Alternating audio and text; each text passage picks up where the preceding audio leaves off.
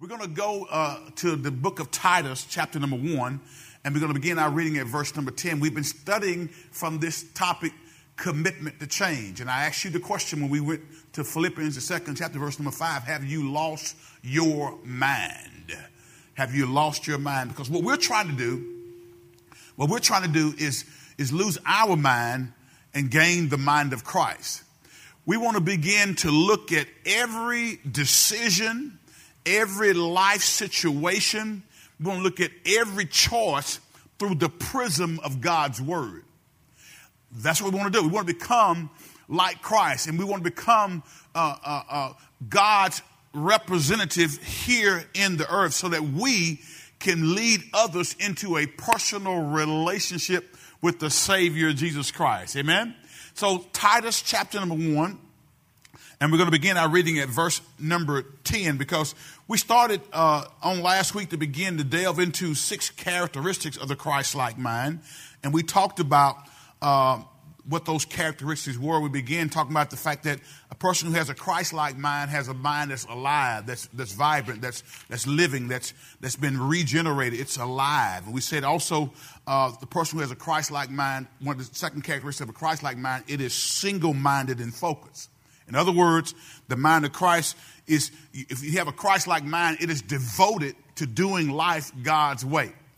Because, guys, there's any number of ways we can choose to do life. And most of us, if we're honest about it, we tend to do life based off of our family of origins way of doing life, right? The way our mothers and fathers reared us, and a lot of those things are still captivated on the inside of us, whether we care to admit it or not. Many times we are just like our daddy. Many times we are just like our mama. And those things carry with us. But what God wants us to do is, once we come into a personal relationship with Him, then now our new family, which is the family of God, should take precedent over our families of origin. Are y'all tracking with me today?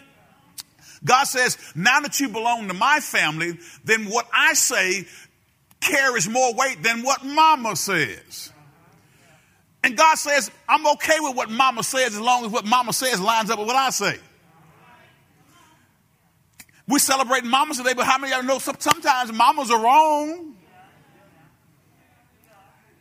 Look at neighbor, say, neighbor, sometimes mama's not right. All right? So when mama's not right, come on, we're going to say, Mama, I love you.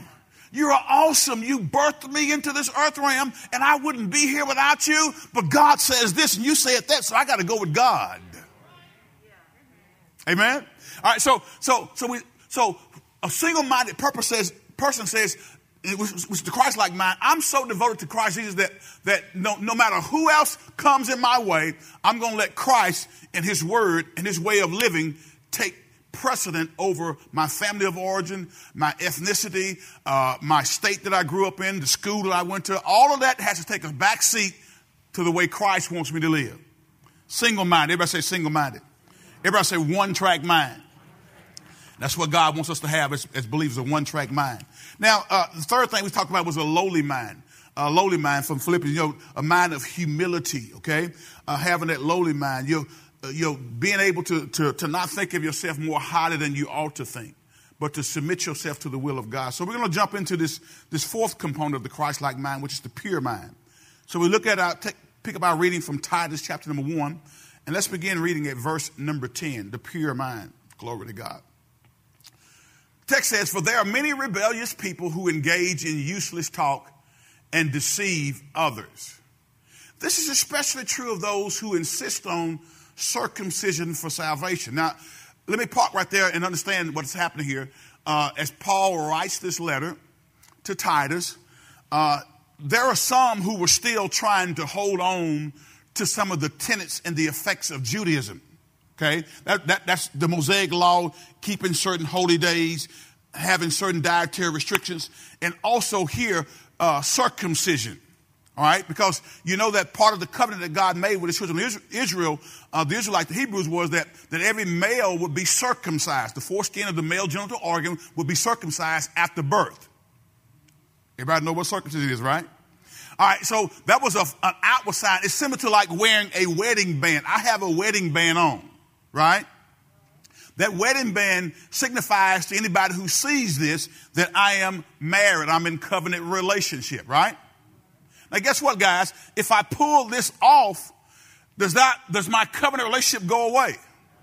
It absolutely does not, okay? So really the covenant relationship is deeper than the symbol, but the symbol is there to signify that I am in covenant relationship. All right. So God said to the children of Israel that I'm going to make this a sign of your covenant relationship with me, circumcision of the male foreskin for the male sex organ. Okay. But God, that was only a foreshadowing of what God was going to do when he sent his son Jesus to die on the cross. Then now circumcision moves from being an outward thing to a circumcision of the heart. So when I accept Christ as my Lord and Savior, then now a circumcision, if you will, a cutting away of stuff takes place when I receive Christ as my Lord and Savior. Now, all right, so we got these believers who are Christians who've accepted Christ as their Lord and Savior, but there were still some who still want to hang on to the old. All right. Have you ever been to a church where people want to hang on to the old? And say the new is not right. Old is okay as long as it doesn't contradict the word of God. There are some old traditions of the church that people, it means a lot to people and it's near and dear to them. And some don't feel like they had church unless you practice that old tradition. But the only problem with tradition is when it contradicts or it prevents you from following the word of God. The revealed truth of God's word. Are y'all tracking with me? All right. So here we see, it says, for there are many rebellious people who engage in useless talk and deceive others. This is especially true of those who insist on circumcision for salvation. They were saying that it's Jesus plus having to perform circumcision on all the males. When Jesus clearly came to say, I fulfilled the law. And so now I'm performing a circumcision on your heart. So physical circumcision is no longer necessary to prove that you're part of the covenant of God or that you have a covenant relationship with God. Are y'all with me today? All right. So there were those who were saying stuff that was Paul said it was they were rebellious people engaged in useless talk and they deceive others. Look at the next verse. Let's read, guys. He says they must be what? Silenced. Because they are turning whole families away from the truth by their false teaching. And they do it only for money. They do it only for money. Do you realize, guys, that when Christ Jesus came and showed the new way, there was a whole cottage industry of folks who sold lambs for sacrifice and all this other kind of stuff that they did as a part of their rituals in honoring God. Those folks now were mad because Jesus upset their apple cart.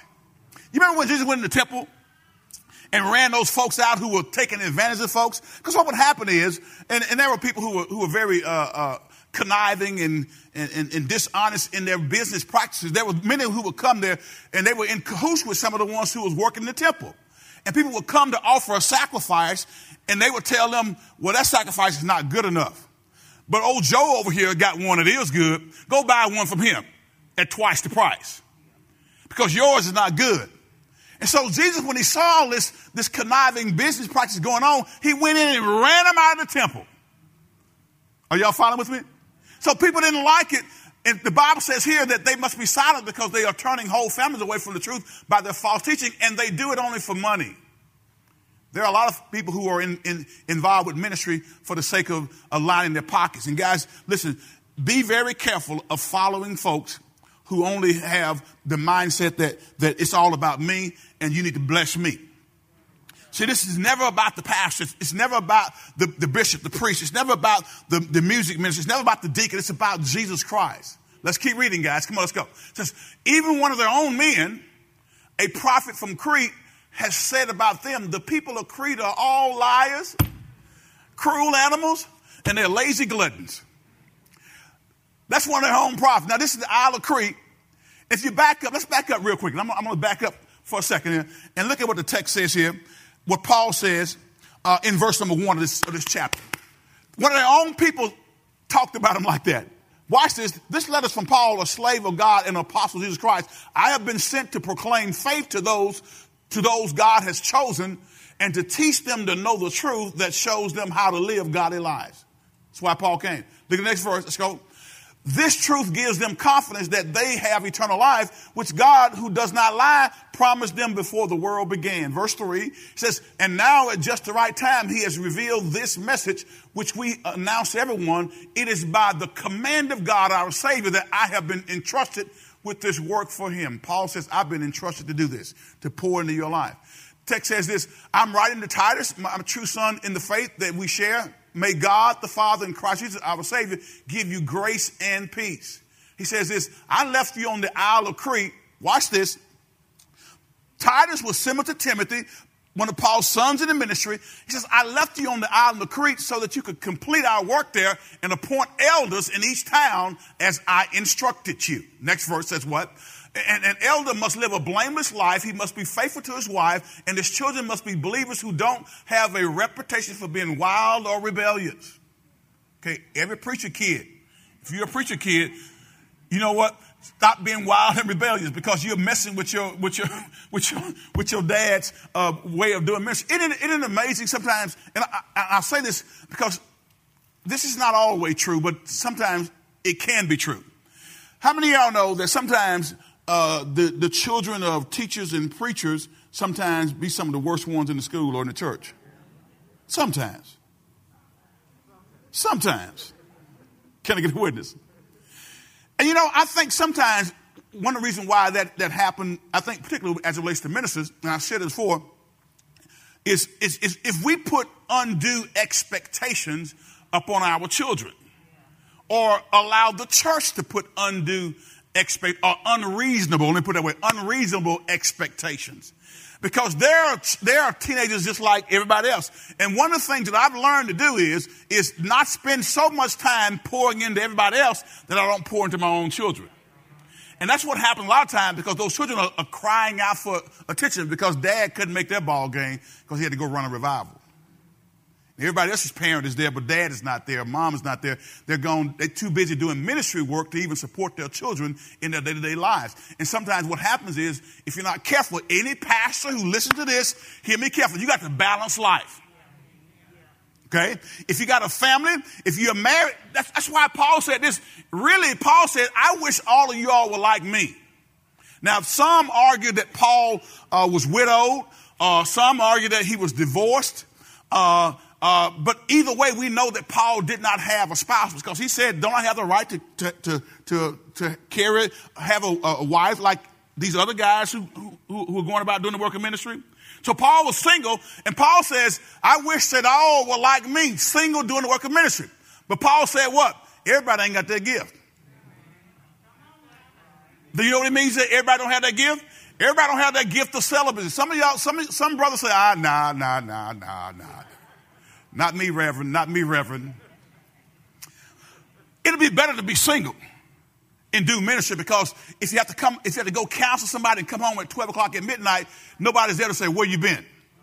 Who you been with? How long were you with them? What's anybody else over there?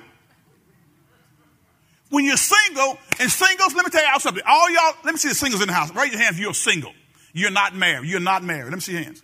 Singles, all singles, young and old singles. Let me see your hands. Come on, raise your hands, singles. Singles, come on, raise your hands, singles. Listen, you are in the perfect prime position to give your all to the Savior, Jesus Christ. Are you with me? Because the Bible even says that when you get married, guess what? There's other obligations. Come on, when you have a spouse, you have to take into consideration what your spouse wants and desires and needs. I need y'all to track with me today. So celebrate your singleness. Don't let anybody talk you down because you're single. And child, you haven't been married yet. Your biological clock is ticking. You're 35. You want to have some babies? You better get. If the right one has not come along, you stay right where you are and keep serving Jesus. Can I get 5 witnesses out there? Because you have the perfect opportunity to sell out for the Lord. And I'm not saying it's wrong to get married, because marriage is honorable and all, the bed undefiled. But what I'm trying to tell you is Paul says he wished that we would be like him, not married so you can give your all to the Lord. Now watch this. He said an elder must live a blameless life. He must be faithful to his wife. And his children must be believers who don't have a reputation for being wild or rebellious. Come on, let's go. It says, and an elder is a manager of God's household, so he must live a blameless life. He must not be arrogant or quick-tempered. I hate arrogant Christians, right? He must not be a heavy drinker, violent, or dishonest with money. If you're going to lead in ministry, you got to have a lifestyle to go along with it. Rather, he must enjoy having guests in his home. You got to be hospitable. You got to be hospitable. If you're going to be a ministry leader, you need to be hospitable. Let me come to this side. You know what it means to be hospitable? That means let's read together. He must enjoy having guests in his home.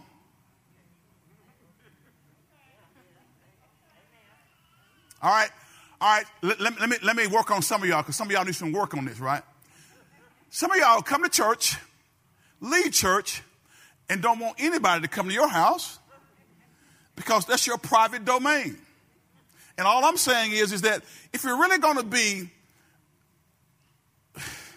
a spiritual leader, there are going to be times when God is going to place in your spirit and say, hey, invite that couple who's struggling over to your house. Invite them over for dinner, and y'all have some time and y'all can talk. Because it's easy to talk. Listen, I know you can talk to them in the Sunday school room in the back, but that ain't the same thing. When someone comes to your house, that's a sign of a deeper level of intimacy in your relationship. Right? If you're dating somebody and you bring them home to meet mama and daddy,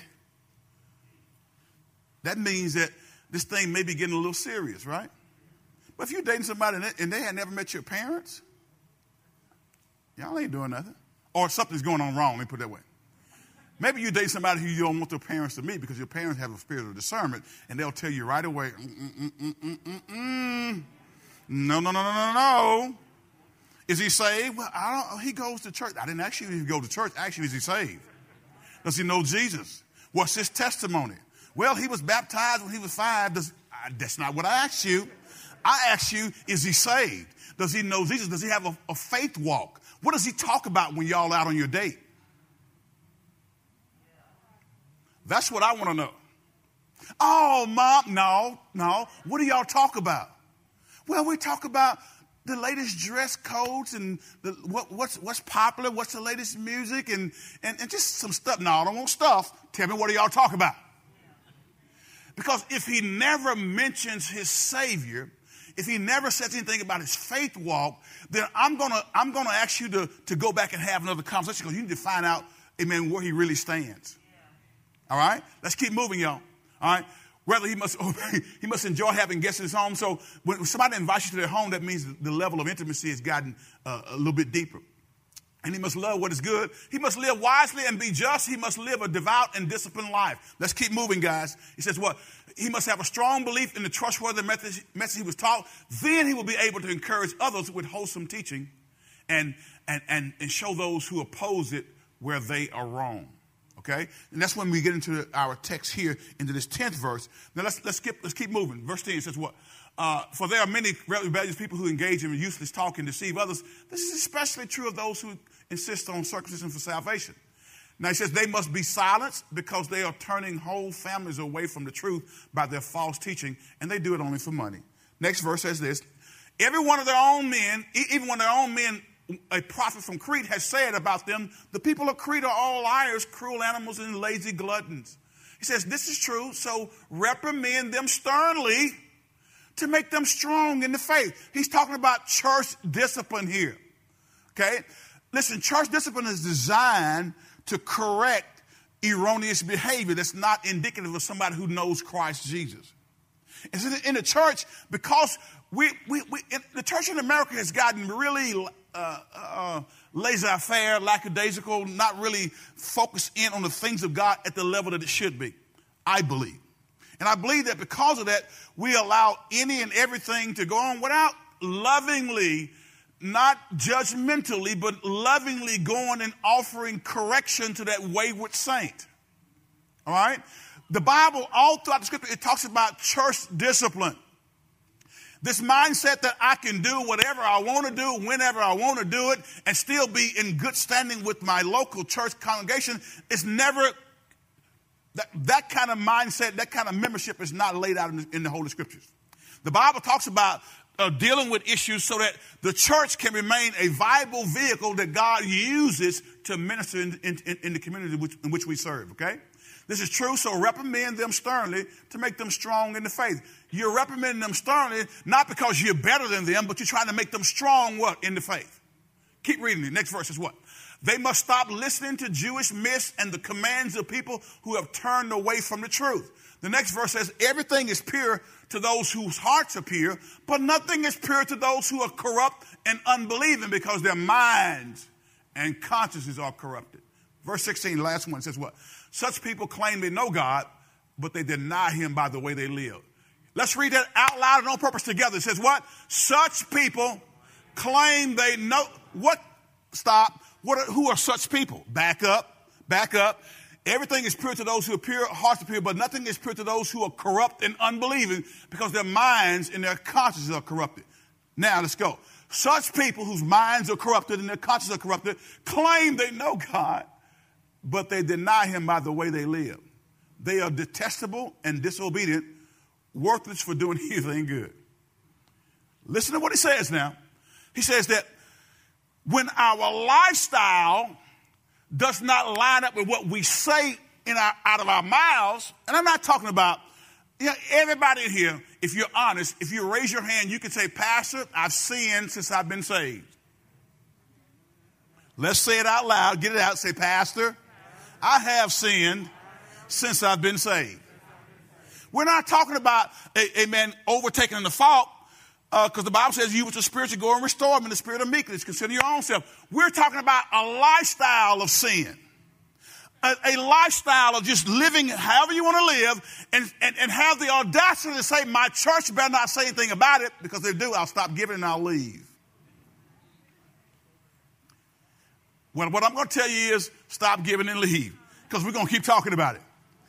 I know that God requires us as a body of believers to love each other enough to speak truth into each other's lives. Are y'all with me today? Mothers, love your children enough to correct them when they're wrong. Stop trying to be their friend.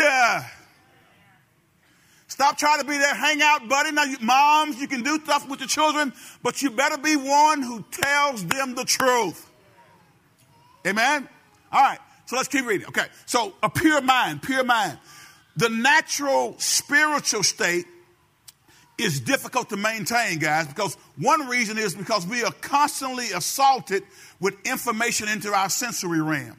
What we hear on television, what we listen to over the radio, the type of movies that we watch, 24-hour news cycles. I told you that, our thought processes will dictate and determine what we think about. Here's an illustration. How many of y'all watch horror movies or scary movies when you were growing up? Anybody? How many of y'all had nightmares as a child as a result of watching Friday the 13th, part 25? How many had? Or what's one of those, Halloween? Any of y'all had nightmares after watching a horror flick? All right. Why is it that you had a nightmare? Because something you saw that was ingrained in your mind and in your spiritual consciousness now begins to regurgitate and comes back up. Are y'all with me? And so as a result, what goes into your mind, what we allow into our ear gates and our eye gates, has an effect on what we think about. Are y'all with me today? It's been shown that, and I've shared this with you guys before. One of the things that it's real pervasive because of the internet is pornography being shown across various venues. And I told you, one survey shows that most young guys are first exposed to pornography at the young age of 8 years of age. and the impact that it has on the brain and the way of thinking is detrimental, and it causes a lot of sexual immorality, and people are, from young on up to old. And so when you allow stuff to come into your ear gate without filtering it, without saying, listen, that's not of God, I can't watch that. If you don't start doing that, then it's going to begin to control what you think about. Are y'all with me? What you think about, and what you think about will ultimately result in what you are being about. Because if you think about a thing long enough, if you meditate on it long enough, you'll find yourself going into that refrigerator at 11 o'clock at night and getting that scoop of ice cream. You're in the bed thinking about it, and you convince yourself that 2 scoops won't hurt. After all, I've exercised all week long. What are 2 scoops are going to do? Huh? And it causes you to violate your plan of eating that you said you were going to do for that time. So what do you think about? So purity of mind. Go with me right quick to 2 Corinthians, the 10th chapter. And we're going to look at verse number 5, one that's very familiar to us. And so purity in our thinking. 2 Corinthians chapter number 10, and we're going to go to verse number 5. Are y'all still tracking with me? Everybody say, I got to lose my mind and gain the mind of Christ. Listen to what the text says. He says, we destroy every proud obstacle that keeps people from knowing God. We capture their rebellious thoughts and teach them to obey Christ. Let's go to the KJV in that very same verse there. I love the way it reads in the King James Version. Because this is what we got to begin to do. If we're going to have purity of mind, we're going to have to learn how to capture our thoughts. And we got to learn how to say, I'm thinking this, but I read in the scripture this, and this, what I read in the scripture, doesn't line up with what I'm thinking. So I got to do something with what I'm thinking so they can get in concert with what I've been reading and studying in the Bible. It says it's casting down imaginations and bringing everything that exalted itself against the knowledge of God and bringing, read with me, and bringing into captivity every thought to the obedience of Christ. Guys, if you have a desire for purity of mind and heart, you must, and we all must learn how to bring our thoughts into captivity. Let me give you 6 little things. This is not in your notes, but just write these down real quick. 6 things that I think will help us to take our thoughts captive. Number 1, accept responsibility for your thoughts. Accept responsibilities for your thoughts.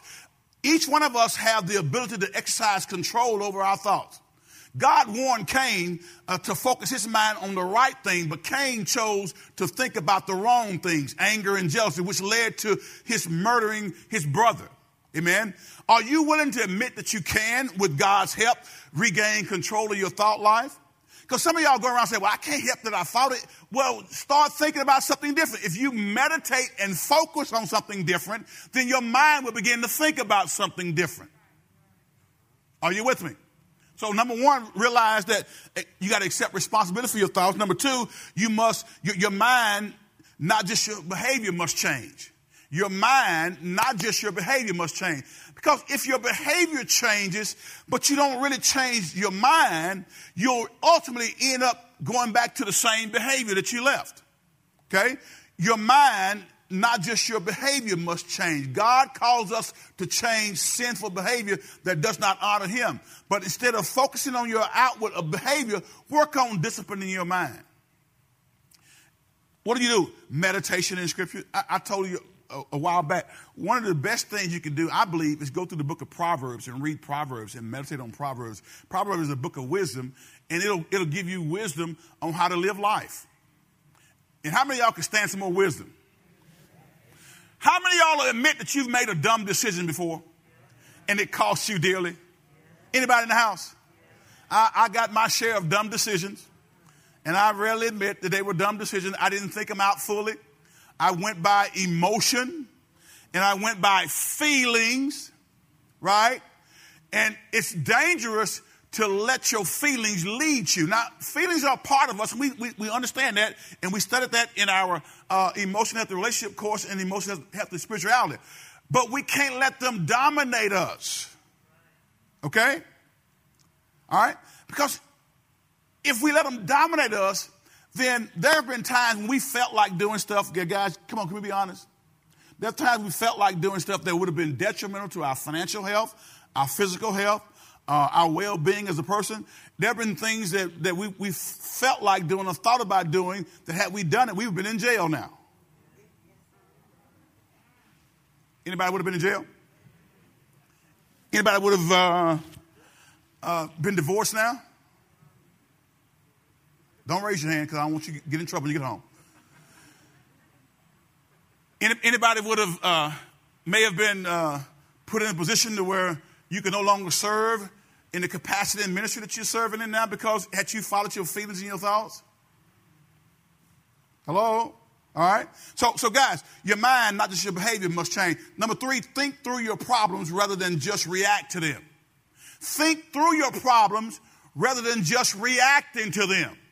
This is part of helping us to bring our thoughts into captivity unto the obedience of Christ. Think through your problems rather than just reacting to them. Guys, all of us are going to face difficult challenges. And when we do, guys, we got to make sure that we don't just react to what's happening, but we got to think through it. Okay? Think through your problems rather than just reacting to them. All right? Number 4, take those disabling thoughts captive through confession. Through confession. Take them captive through confession. Let's go to flip over to Romans, the 12th chapter. Romans 12 and verse number 21. Take them captive through confession. In other words, I need to speak. The Bible says this: death and life are in the power of the tongue, and they that love it will eat the fruit thereof. What is he saying? Words have power. God spoke the world into existence. God could have did any number of things, but God says, I'm going to say, let there be light, and light came because I said it. God's word has the ability, when it's spoken out of our mouth, it has the ability to change situations and change things. Are y'all with me today? So we said, the text says this, be not overcome of evil, but overcome evil with good. If I'm trying to bring a thought into captivity, if I'm gonna take those disabling thoughts and capture them through confession, I got to start saying what's written in God's word rather than saying what I'm feeling. I got to start speaking what God's word says rather than speaking what I feel. Now, it's good to have a time when you can share and express what's going on with you. I'm not saying you ignore your feelings, but what I'm saying is at some point in time, if you're going to be a mature saint, you got to start speaking what God's word says rather than saying what you feel. Why is that important? The Bible says, watch this, it says, pray for those who despitefully use you. How many of y'all know that can be tough? But I got to say it to myself. Because if I don't say it to myself, then if I'm at odds with you, then I'm going to want to do more than pray over you. Come on now. Have you ever been so mad you want to hit somebody? Let me see the hands of everybody who's ever been mad enough to hit somebody. And in your mind, it came to your mind. But thank God, you said to yourself at work, you know what? My children still like to eat. You know what? I still like having a roof over my head. And you know what? If I hit this supervisor, then I am going to be relieved of my duties, and I will no longer have income to feed my children and to stay in my house. So I better do something different. Plus, the Bible says, vengeance belongs to me, said the Lord, I'll repay. And plus, the Bible says, pray for him. And so you got to start confessing it to yourself, Lord, right now, and be honest with God, because God already knows, Lord, you know, I'm feeling a certain kind of way right now. Lord, you know, I really, you know, God, I really don't want to do your will right now. I really want to kind of handle it my way. But Lord, I know what you said in your word, so I'm going to speak and I'm going to confess your word until my feelings get under control of my spirit. Because my spirit man, amen, needs to be in charge. I need to be guided by my spirit man rather than solely by my emotional state of being, my emotionalism. Is this making sense to anybody? But I do that by learning to confess.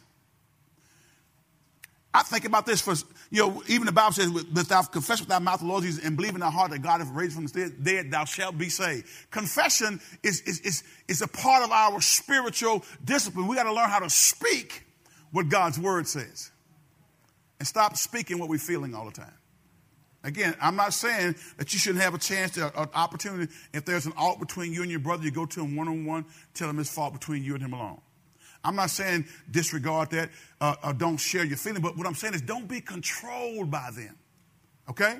So take your disabling thoughts captive through confession. Number 5, choose to focus your thoughts on the right things. Choose to focus your thoughts on the right thing. Paul told us in Philippians to whatever is true, what is noble, what is right, what is lovely, what is of a good report. Think on those things. So choose to focus your thoughts on the right things. And number 6, realize that it is possible, okay? It's not easy to retrain your thoughts or to respond in new Christ-like ways, but it is possible. When you take the word of God, put it down in your heart, and we found out from 2 Timothy 3:16 and 17 that the word of God corrects us. It makes us realize what is wrong, and it teaches us what to do. It teaches us the right thing to do, okay? So those are 6 little things that you can do to help you have a pure mind, okay? Because our minds can get off base. Listen, Psalms 101 verse 3 says, I will set no wicked thing before my eyes. Psalms 101 verse 3, I will set no wicked thing before my eyes. I hate the work of them that turn aside. It shall not cleave to me. That's what the psalmist said. I'm not going to set a wicked thing before my eyes. And so I'm going to refuse to look at something I know is not in line with God's will. So we got to have a pure mind. If we're going to have a Christ-like mind, it has to be a pure mind. The next thing we see on our outline is that we got to have a responsive mind. Responsive mind. Everybody say responsive. See, guys, listen to me carefully. When Jesus appeared to his disciples on the evening of the resurrection, he opened their minds to understand the scripture. Let's go to Luke, the 24th chapter, and we're going to look at verse number 45. Luke, the 24th chapter. Hallelujah. Are y'all still tracking with me? All right, everybody stand to your feet right quick. It's a little warm here to me. I don't know about y'all. Stand to your feet. Come on, stand up, stand up. Somebody got a sleep demon on them right now. I got to break that sleepy spirit on you right now, okay? We got just a few minutes to go. Don't worry, I didn't see you individually. It just came up in my spirit that somebody's sleepy. Say, Lord, I refuse to go to sleep. I need to learn how to change my mind. I need to learn how to lose my mind and gain the mind of Christ. So, Lord, help me to stay awake in the name of Jesus. All right, get a Lord a hand of praise. Sit down, okay? All right, here we go. Now, somebody, don't come up to me after service because I didn't see you, but you're going to give yourself away. I've done it before, guys, and I'm honest. I didn't see anybody sleep, and I had people come up to me after service and say, Pastor, I know you saw me. I was over there and died. You just gave yourself away. I didn't see anybody. I'm just telling you it was in my spirit, okay? Now, if you want to confess, you can come confess. Because I've been there before. I've been in church where, man, it looked like I fought it tooth and nail. I pinched myself. I put some gum in my mouth. You know, I did some of everything in the church thing. It was tough. So I understand your pastor is trying to help you. All right, watch this, guys. I'm just going to read this one passage. And I want to challenge you to go back and read this in its entirety, this whole 24th chapter when you get a chance in its entirety, because it's some very deep and rich principles that are laid out here in this text. And the Bible says this. In verse number 24, it says, this is Jesus says, then he opened their minds to do what? To understand the scripture. That's a beautiful point there. Listen to me carefully. You will not understand this Bible just by natural intellect. Let me say it again. You will not understand the things of God lest the Spirit of God gives you the revelatory knowledge and understanding. there are many people who are intellectuals who may have PhDs, and they feel like they're smart enough to figure God out. But the Bible is written in such a way that God's anointing was upon every man that wrote. And the Bible says all scripture is inspired by God. He gave man the revelatory knowledge to write the Holy Scriptures, and it takes the Holy Spirit to get understanding about what God is trying to teach us. So it says, then he opened their minds to understand the Scriptures. Okay? Then he says, look at verse 25, just for good measure. Not 25, I'm sorry. Verse number 46, next verse 46. Text says this, and he says, yes, it was written long ago that the Messiah would suffer and die and rise from the dead on the third day. Next verse says what? It was also written that this message would be proclaimed in the authority of his name to all the nations, beginning in Jerusalem. There is forgiveness for sins for all who repent. I love that statement right there, guys. I just want to read that. There is forgiveness of sins for all who repent. I don't know about you, but every time I see that, I thank God that he forgives me when I mess up. I thank God that the blood has the power to wash away my sins. I thank God that there's forgiveness of sins for all of us who will repent, which means to turn away from, okay? But it was Jesus who opened their minds to understand the Scripture. Maybe you're not understanding the Scripture because you've been trying to do it in your own intellect, your own strength, your own willpower. Ask God for revelation and he'll give it to you. Are y'all with me? When Jesus appeared to his disciples, again, he opened their minds to understand the Scripture. When Jesus chose the disciples, guys, he recognized in them a quality that made them fit subjects for 3.5 years of intensive training. The disciples did not, listen to me carefully, the disciples did not always learn quickly, guys, but they were teachable. Some stuff when you read, you're like, man, I just didn't get that, Pastor. And I got to chew on it some more. I got to study on it some more. The disciples didn't always get it quickly, but they were teachable. They also wanted to learn. I told y'all, if I could, I would cut your head open and pour that Bible in there, but I can't do that. You got to be willing. You have to be willing to learn. Here's what I've come to the realization after 32 years of pastoring. Every member of the church, everybody in here don't want to be a disciple. Some of y'all are cool with, I accepted the Lord, and and I'm gonna give him my time on Sunday, as if you're really doing something, and I'm gonna be all right, Pastor.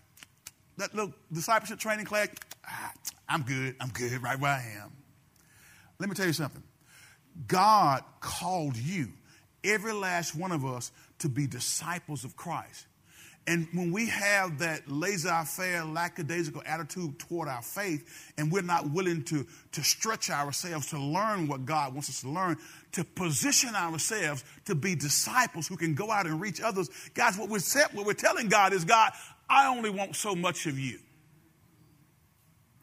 And how many of you know God is not pleased with that? I don't know about you, but in the remaining years that I have on this earth, and the chances are, guys, although the Hardeman family lives a long time, the chances are I'll be 58 in a few days, and I have more years behind me than I do in front of me. And I don't know, but you become, when you get past 50, you start being real reflective. How many of y'all here in your 40s? Let me see hands of those in the 40s, okay? All right. How many of y'all in your 50s? All right. Life started to change. When you got into your 50s and y'all in your 40s, hold on, you ain't got long. You're going to be there shortly. But you start to reflect on things a little bit differently when you get to be in your 50s. Am I right about that? Am I the only one? And you begin to see, you say, you know what? I've lived long enough. I ain't got time for foolishness. Anybody ever said it before? I ain't got time for this foolishness. I'm going to stick with God. I'm going to do what God's word says. And you're not going to get on my nerves. You're not going to disrupt my peace. Come on.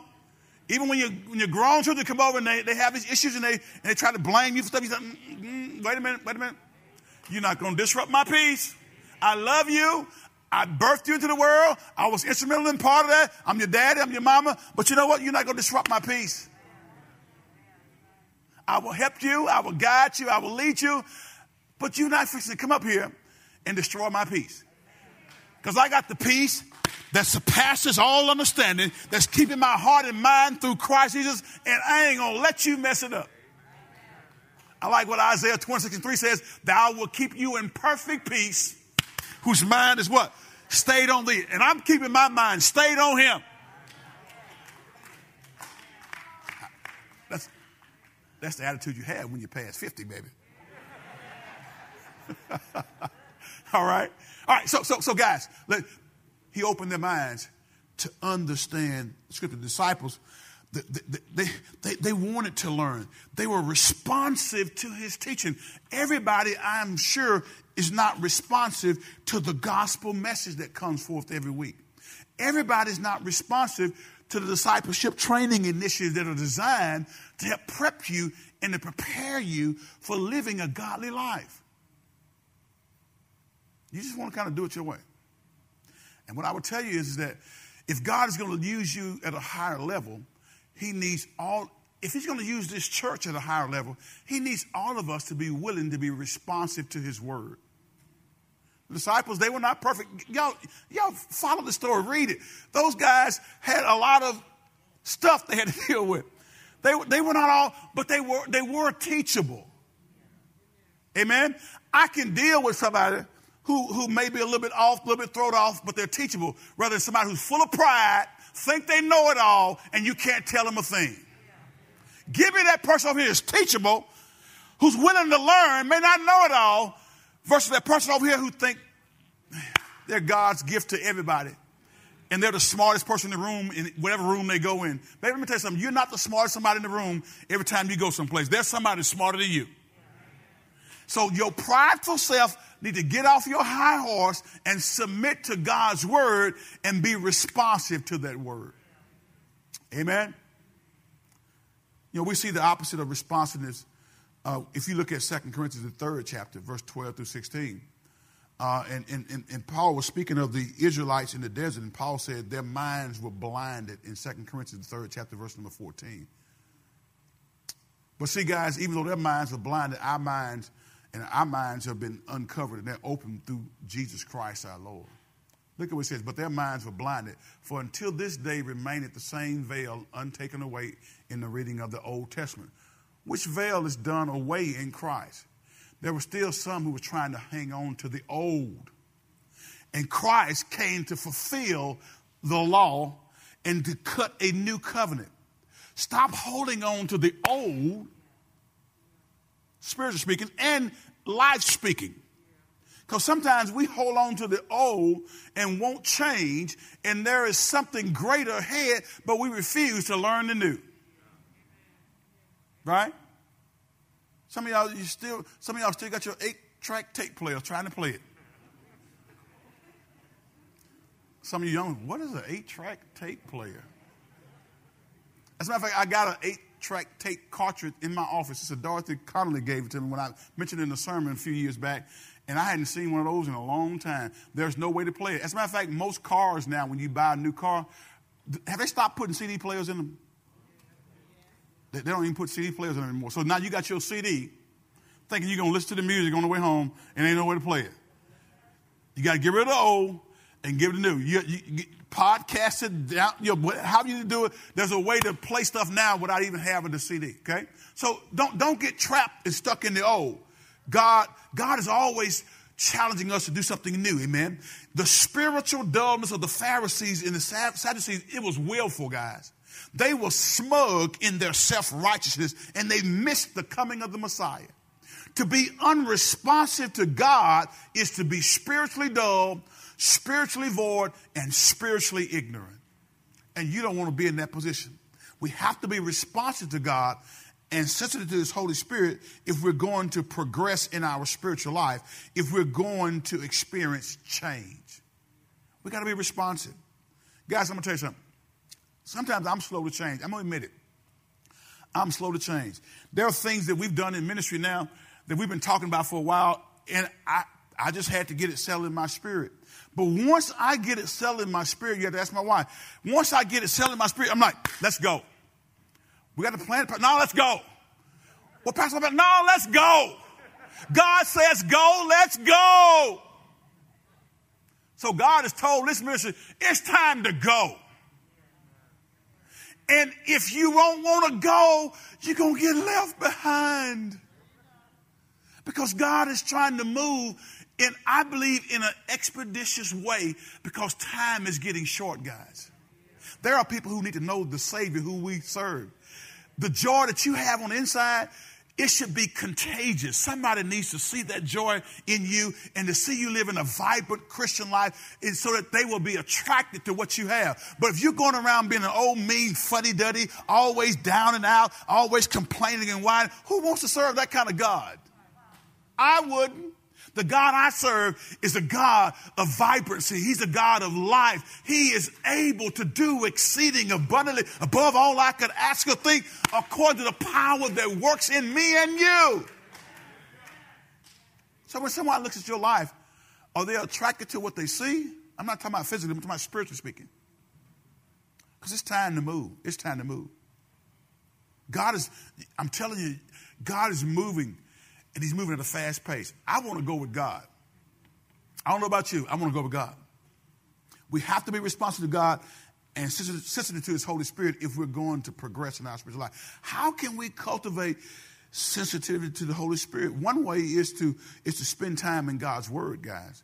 Specifically, Jesus opened the minds of the disciples to Scripture. God wants us to understand his word, but we cannot understand it if we don't spend time in it. It just doesn't happen that way. Jesus was sensitive and responsive to his Father. In John 8:28, he says, I do nothing on my own. Listen to what Jesus says. I do nothing on my own, but say only what the Father taught me. Wouldn't that be awesome and marvelous if every Christian here only said what the Father taught them? I'm talking about the spiritual Father. If you only spoke what Jesus taught you, spoke in a way that Christ told you to speak, and begin to articulate gospel truths in a way that God told you, rather than over there blankety blank, blank, blank, blank, blank. Writing something, social media that was negative and not encouraging, all that kind of stuff. Listen, let's get the mind of Christ. Last thing. Last one here. Peaceful. When you have the mind of Christ, there is peace. I told you, I'm not going to let anybody disturb my peace. You know, if you do anything for the Lord, if you seek to be a life changer, you're going to face criticism. That comes with the territory. Stop wearing your feelings on your shoulder and just do what God has told you to do. If I'm following God, I expect to get criticized. The Bible says, all that live godly in Christ Jesus shall suffer persecution. The spiritual mind is peaceful, y'all. Our work is to set our minds. Guess what? God's work is to provide the peace. And we'll get on that next week. Our job is to set our mind.